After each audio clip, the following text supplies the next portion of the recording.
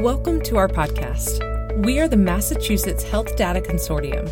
We are dedicated to improving the quality and availability of health data for patient care, payment, quality measurement, and public policy. In our podcast, we will talk with innovators in health data to make sense of where and how their contributions fit.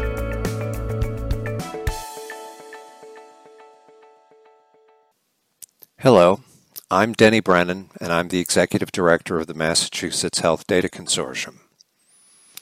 Imagine for a moment that today you are an epidemiologist who needs to research how your state's health system has managed the treatment of patients who have been diagnosed with COVID-19.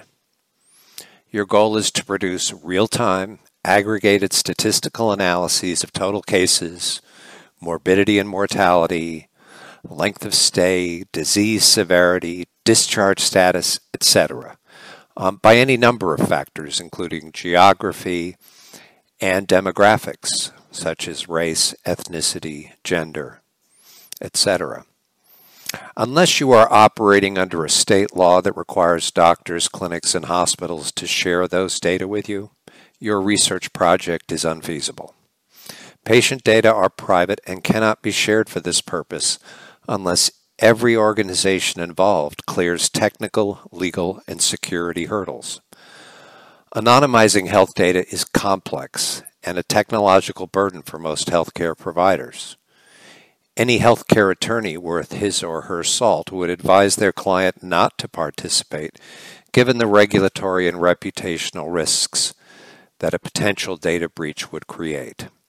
Security and privacy officers would cite the numerous ways this use of data violates fundamental privacy and security policies, exposes the data to unintended uses, and risks exposing a person or persons' protected health information.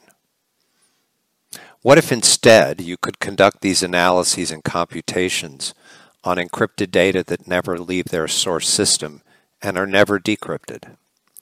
With no centralized database and no decryption, even during computation, sensitive data would never be exposed to you or your external or internal partners. I'm joined today by Andrei Lepets, the Chief Science Officer and co-founder of Nth Party, who will share with us how this multi-party computation, or MPC, actually works. Andrei Lepets, thank you for joining us today. Tell us about Nth Party. What motivated you to create the company? I think I understand the meaning of the company name, but tell me more. Yeah, thanks for having me. So in 2014, we at Boston University at the time set out to help the city of Boston and the Boston Women's Workforce Council with a wage data benchmarking effort using a new type of cyber security or cryptography technology. We didn't know whether it would be successful at the time, but it became evident that if we delivered this technology in the right way, it was ready to help organizations realize new opportunities that may not have been possible due to regulatory constraints, privacy concerns, or liability concerns. One of the features of this new technology is the ability for organizations to offer their data storage and computation resources without requiring that users of their infrastructure disclose their data and thus put it at risk, but also without requiring that the organization offering those resources take on any of the liability of storing and processing that sensitive data. Additionally, and somewhat counterintuitively, the technology also allows additional parties to get involved who don't have to be trusted, and their involvement can actually make the computation and the processing of the data, or even its storage, even more secure. So the name of our company really comes from that. It's the fact that if you add an additional nth party to a computation that uses this technology, it may actually make the computation even more secure without requiring that additional party to be trusted. Thank you. In order to understand what you call multi-party computation, or MPC, we need to understand something first, and I think our audience would benefit from understanding something about the web services API economy that drives, many industries, but where healthcare is just beginning. Tell us about this data economy from your perspective and how it operates. Sure. So there's kind of two parts to this. One is the web API economy that's evolved over the last, say, decade and a half. In the early Web 2.0 days, in the mid 2000s, there was a vision for an API-based future in which APIs were numerous and highly functional and available from every service provider. And over time, organizations scaled this back because they realized that the high costs of maintenance, as well as the security concerns of exposing these extremely rich APIs, is something that didn't really make sense. At this point, the API economy has kind of reached a steady state. There are mature and well understood and sometimes limited API standards being published and maintained by most large service providers.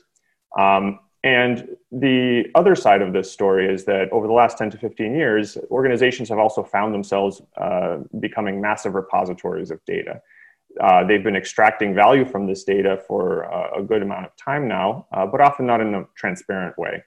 APIs are a good way for third parties to interact with the data that organizations have. So, for example, if you have Twitter or Facebook, you can interact via the Twitter or Facebook API with the massive amount of data that's in their possession. Another space where this is also happening is the public sector, more so in the last 5 to 10 years, where many municipalities, states, and federal agencies, they've established data portals with accompanying web APIs over which users can programmatically extract and analyze the data that they make available. Building services on APIs means that organizations and businesses can interoperate more easily, but it also becomes more challenging to build services on these APIs in a regulated environment in a safe way. So within this context, MPC technology can both leverage that API ecosystem so that they can offer APIs in ways that are more secure, but also it can, via those API capabilities, enhance what's possible to do via APIs in a secure and privacy-preserving way. Thank you. There's an API economy emerging in healthcare and many use cases for the application of APIs. The federal government has recently completed 2 final rules that require that healthcare organizations, providers of healthcare services, hospitals, doctors, insurance companies, and the consumer have access to their health information, the consumer's health information, in a way that makes it easier for the consumer to make good choices. But one of the challenges that we have in this emerging API economy is dealing with the privacy and the security of the data that is a part of it. Before we get to a use case, I'm really interested in understanding from your perspective what multi-party computation, or MPC, is in the broadest sense. Could you elaborate? Sure. So a broad way to describe MPC is to say that it's a family of techniques that make it possible to analyze and perform computations over encrypted data without decrypting it. And usually the reason it's called multi-party computation is that this capability is enabled by the cooperation between 2 or more parties who do not need to necessarily trust each other. Another way you can understand multi-party computation is by considering what it can replace. So with multi-party computation, it would be possible to perform computations that would normally require a trusted third party without actually recruiting such a third party for that purpose. Okay, now for specifics. There are applications in healthcare where MPC could apply. And as you and I have discussed before, one application could be, for example, the Commonwealth of Massachusetts collects hospital data. They collect discharges, emergency visits, observation stays from the 60 plus hospitals in Massachusetts, the 60 plus acute care facilities. These data are then shared with multiple parties who must sign data use agreements and consent to a number of restrictions on their use, which make it not only onerous from a legal perspective for organizations to access the data, but it puts the state in a difficult position with respect to sharing data that could be, under the most extreme circumstances, re-identified and possibly enable someone to identify an individual despite all of the efforts taken. At a high level, how would MPC reduce the privacy risk inherent in sharing these kinds of data? So there's a number of ways in which MPC can be used within different parts of the infrastructure and workflows that would be involved in this kind of scenario. And the benefits that I'm going to describe would sort of fit into some of these. And you could actually pick and choose some of these benefits depending on where you use MPC. So one of the benefits that MPC can provide in this kind of scenario is it can allow the data contributors to have more control and insight into what queries are run over their data, particularly if the way that this infrastructure is set up is that anyone who wants to make use of that data would actually engage in a multi-party computation effort with the data contributors. And as a result, the data contributors would then have to agree to whatever query is being run by the party that's doing the querying. Another benefit that could exist for the state in this kind of scenario is that they can reduce the liability of storing a massive amount of data. So one way in which this can happen is if the contributors always contribute their data to these queries and computations on a sort of as needed basis. Another way is that the state can actually store this data in something called a secret shared way, so that the state doesn't have access to this data unless the party that contributed is actively consenting to that data being used for a specific purpose. Another thing that using this kind of infrastructure will impose on all the workflows and processes is a type of discipline where the data formats on all sides have to be agreed upon in advance. So something that happens a lot today in these kinds of data use agreements is data will be delivered to the other side in some unstructured way or perhaps partially structured way. And then the onus will be on the recipients of that data to make sense of it and organize it.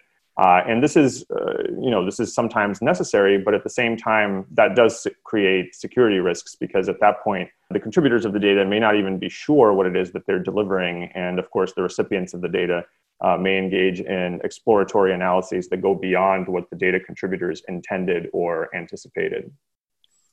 Another possible benefit is that with the use of this technology, you can prevent after-the-fact reuse of data for other purposes. So again, similar to the workflow that I described earlier, as long as the data contributors are actively consenting to specific queries and analyses, and that data after that analysis is not actually available for other purposes, this kind of activity can be prevented. And, as we get into more and more detail, another technical benefit of using multi-party computation for traditional workflows that perform, for example, aggregate data analysis is that it may be possible to make that analysis more precise. So in a traditional workflow, it may be that data contributors de-identify or anonymize their data before they send it over to a recipient, and then the recipient does some sort of analysis. But of course, the recipient no longer has access to the row-level information in those data sets. If that workflow is instead implemented using multi-party computation, it's possible to compute over individual rows in that data without revealing those rows to the recipient. And what that means is that you can take into account things like overlaps, correlations between parts of the data that you may not have seen if all you had access to was the anonymized data. But nevertheless, because you're using MPC, the recipients of the analysis will only receive the aggregate results that the analysis is intended to reveal. Thank you. It strikes me, Andre, that MPC creates shared analytics or shared analysis rather than sharing the data in order for analyses to be performed. And in allowing for or enabling real-time or in-time analyses of data that remain with the recipients, it is possible or likely that an organization like the state of Massachusetts in our example would be able to perform the computations and design the computations that were needed to be done on the data before the data were ever organized, arrayed, and made available from the multiple contributors who were involved. And in so doing, the end product is what is produced as a result of collaboration rather than the movement of data from one place to the other. Is that a fair statement to make? Yeah, that's certainly accurate. So in fact, if you want to use multi-party computation for a particular workflow, one of the prerequisites is that the workflow that you're going to be using has to be defined in advance as an algorithm to which everyone who's going to participate agrees. So in some ways, that's a limitation of multi-party computation because you can't have a manual intervention stage within that workflow. And for workflows where that's required, MPC may not be the right solution. But it will impose this sort of discipline if you use MPC within a particular scenario. MPC has a number of features and variants, starting with but not restricted to the use of random values. Could you describe the use of random values and some of the features that accompany or are part of MPC? So the security properties of MPC rely on the ability of the data contributors to the computation and sometimes also the other parties doing the analysis or enabling the computation to create random but correlated values within the privacy of their own organizations. And an example of this would be, let's say that I had my social security number, and what I did within the privacy of my own home is I made two random numbers that add up to my social security number, but I chose them such that any possible pair of numbers that adds up to my social security number was equally likely to be chosen. If I then took those two numbers and I gave them to two different individuals, from the perspective of any one of those individuals, the number in their possession looks like it was chosen at random from a given range. And this is the property on which MPC protocols and algorithms are built. So in my example, I split my social security number between two parties. So the first question we might want to ask is, how would the two parties be able to reconstruct this private information that I shared with them? So in this case, if they simply brought the numbers that I gave them together, they would be able to add them up and recover my social security number. And it may be that the result of a computation requires them to do so if the result is my social security number. So the way that MPC works in general is that these two parties may be able to do additional calculations on these numbers that are in their possession, these random pieces, in some way that produces some other result. So that's sort of one aspect of how this secret sharing technique in MPC works. Another aspect of this secret sharing technique is that the more parties are involved, so for example, if I instead split my social security number into 10 different numbers and hand it out to 10 different organizations, then it would be necessary for all 10 of those organizations to simultaneously put all these numbers back together in order to recover my social security number. If even one out of these 10 organizations decides not to do so, then the other 9 organizations just have random numbers. And however they choose to combine those numbers together, it's still going to look like a random number to those 9 organizations. So that's something that makes it possible to enhance the security of an MPC protocol by adding additional parties in this way. And finally, if you think about that property, you can also see how that property allows any of the parties involved to revoke access to data. So if, again, we're in this scenario where there are 10 different organizations that all have pieces of my social security number, if even one of these parties chooses to delete the individual piece of information, the individual piece of my social security number, then they've effectively revoked everyone else's access to that information because no one else can now reconstruct my social security number.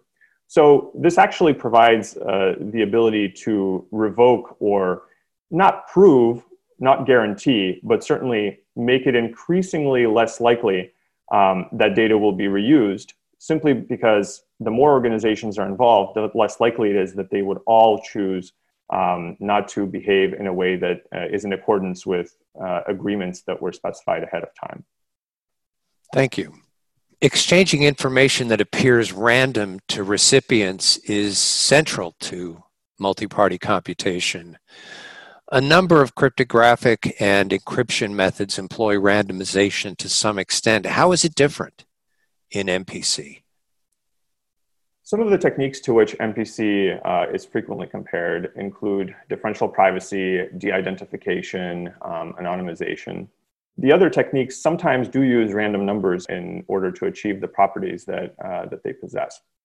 One way to distinguish MPC from these other techniques is that you can think about the other techniques as operating on data in the clear, and you can certainly implement those techniques on data that's available and that you have access to. So you would run the algorithm and you would add the noise, or you would de-identify it, and then you might deliver it somewhere. But in order to do that, in order to conduct that process, you would still have access to the raw data from which the results are derived. What MPC allows you to do is MPC allows you to perform that process, whatever process you want to perform on the data, without actually seeing the data yourself. So if you think about it, the techniques are actually complementary to each other. What you can do is you can use MPC to implement a de-identification process, or you can use it to implement a process that adds noise to the data or performs a differentially private computation. And what you're going to achieve is you're going to achieve both the property that you're not going to be able to see the data that's coming in as an input, and you may also achieve the properties of the other techniques. So for example, in the case of differential privacy, what that would ensure is that individuals within the input data cannot be identified from the output. If you use de-identification or anonymization, it would ensure that the output does not contain information that is sufficiently granular to identify the input data. So in a sense, these techniques make it possible, together with MPC, to achieve both of these results, even though the two techniques are orthogonal. While parties that are engaged collectively and individually in multi-party computation are assumed to be acting in good faith, there are adversarial behaviors that can break trust-based exchanges of encrypted data. Talk about these adversarial behaviors and how multi-party computation prevents or reduces the risks they present. Yeah, so in the multi-party computation community and more broadly in the cryptography community, there are at least two categories of adversarial behavior, and they're called semi-honest behavior and malicious behavior. So when participants in an MPC protocol are being semi-honest, what that means is that they conduct all the steps of the protocol and all the obligations they have within that protocol correctly, but they listen as carefully as possible and record as much as possible, and they try to learn as much as possible about what's happening within the computation. Malicious actors who are adversarial, what they're actually doing is potentially they're taking incorrect actions within the protocol. They may be submitting garbage data, they may be not submitting data when they should be, they may be communicating inappropriately. And different MPC protocols protect against different types of adversarial behavior within these two categories. So what we have found in our experience is that in many cases in real world scenarios where you deploy MPC, it's the case that incentives are aligned in such a way that it may be sufficient to use an MPC technique that only protects against semi-honest adversarial behavior versus malicious adversarial behavior. And in some cases, for example, this may be because parties are actually using MPC to protect themselves. So an organization may be contributing its computational resources, but it does not want to expose itself to the liability of possessing sensitive data at any point in the process. If that's the reason that they're using MPC, they would try to adhere to the protocol as closely as possible, because any deviation from the protocol may result in them being in possession of data that they should not have. So that's one way in which aligned incentives may actually inform the decision of what kind of protocol to use. Another example that we've seen is organizations may actually be contractually obligated to conduct the protocol in the appropriate way. So there's a lot of real world aspects to MPC deployments that can inform which of these techniques you want to use, and therefore which of these adversarial behaviors you want to mitigate against. One of the challenges with transformations of data, whether it's for multi-party computation or for other types of analyses by multiple parties, is it's especially difficult to validate.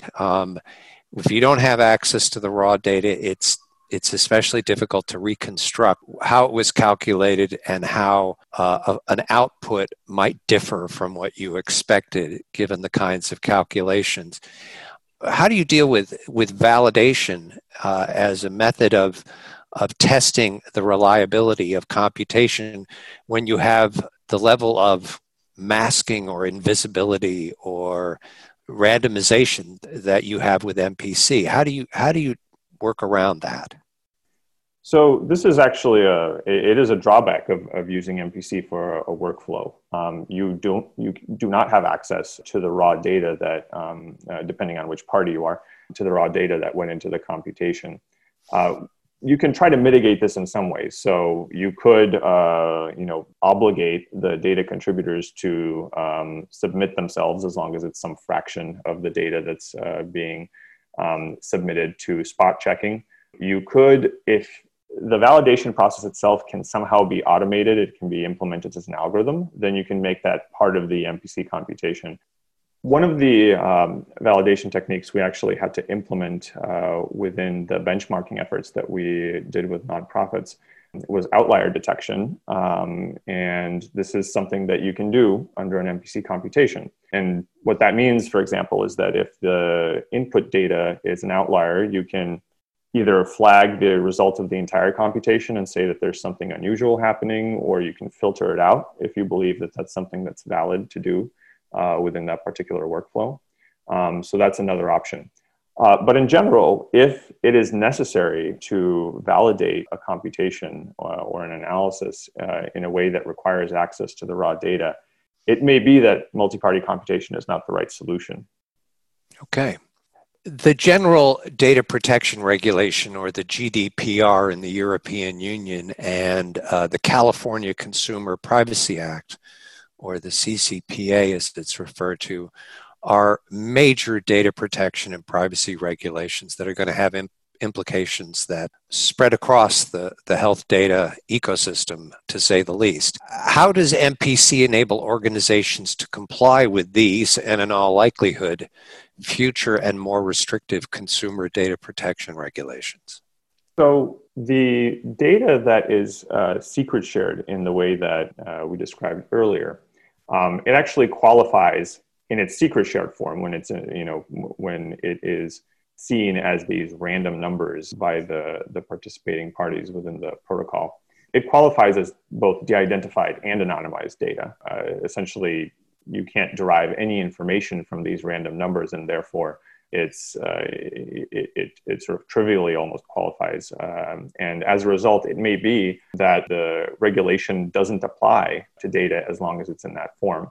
So if you're comparing this to a traditional workflow where you may need a trusted third party to possess the original data in order to perform a computation, now you're in a situation where that third party may only possess these random numbers, these secret shares, and therefore regulations may not even apply. Furthermore, if the goal of computation is to deliver some kind of anonymized analysis to a recipient, what MPC allows you to do is allows you to get to that point by conducting those anonymization steps at a later stage in the process. And it allows the process itself to be conducted by parties who don't have access to any of the raw data. So what that means is that workflows that may not have been possible before because the anonymization step was necessarily much earlier in the process, or because the parties involved could not conduct those processes in a way that complies with regulations, can now be conducted using MPC. Well, Andre Lepetz, I want to thank you for your contributions and your insights today. I want to thank Nth Party. This is a fascinating technology with many applications in healthcare, and I look forward to our talking further and to your continued success. Thank you very much. Thank you very much for having us. Thank you for listening to our podcast today. For more information on the Massachusetts Health Data Consortium and other podcasts, please go to our website, mahealthdata.org, where you can find more information and upcoming events. You can also follow us on Twitter and Facebook.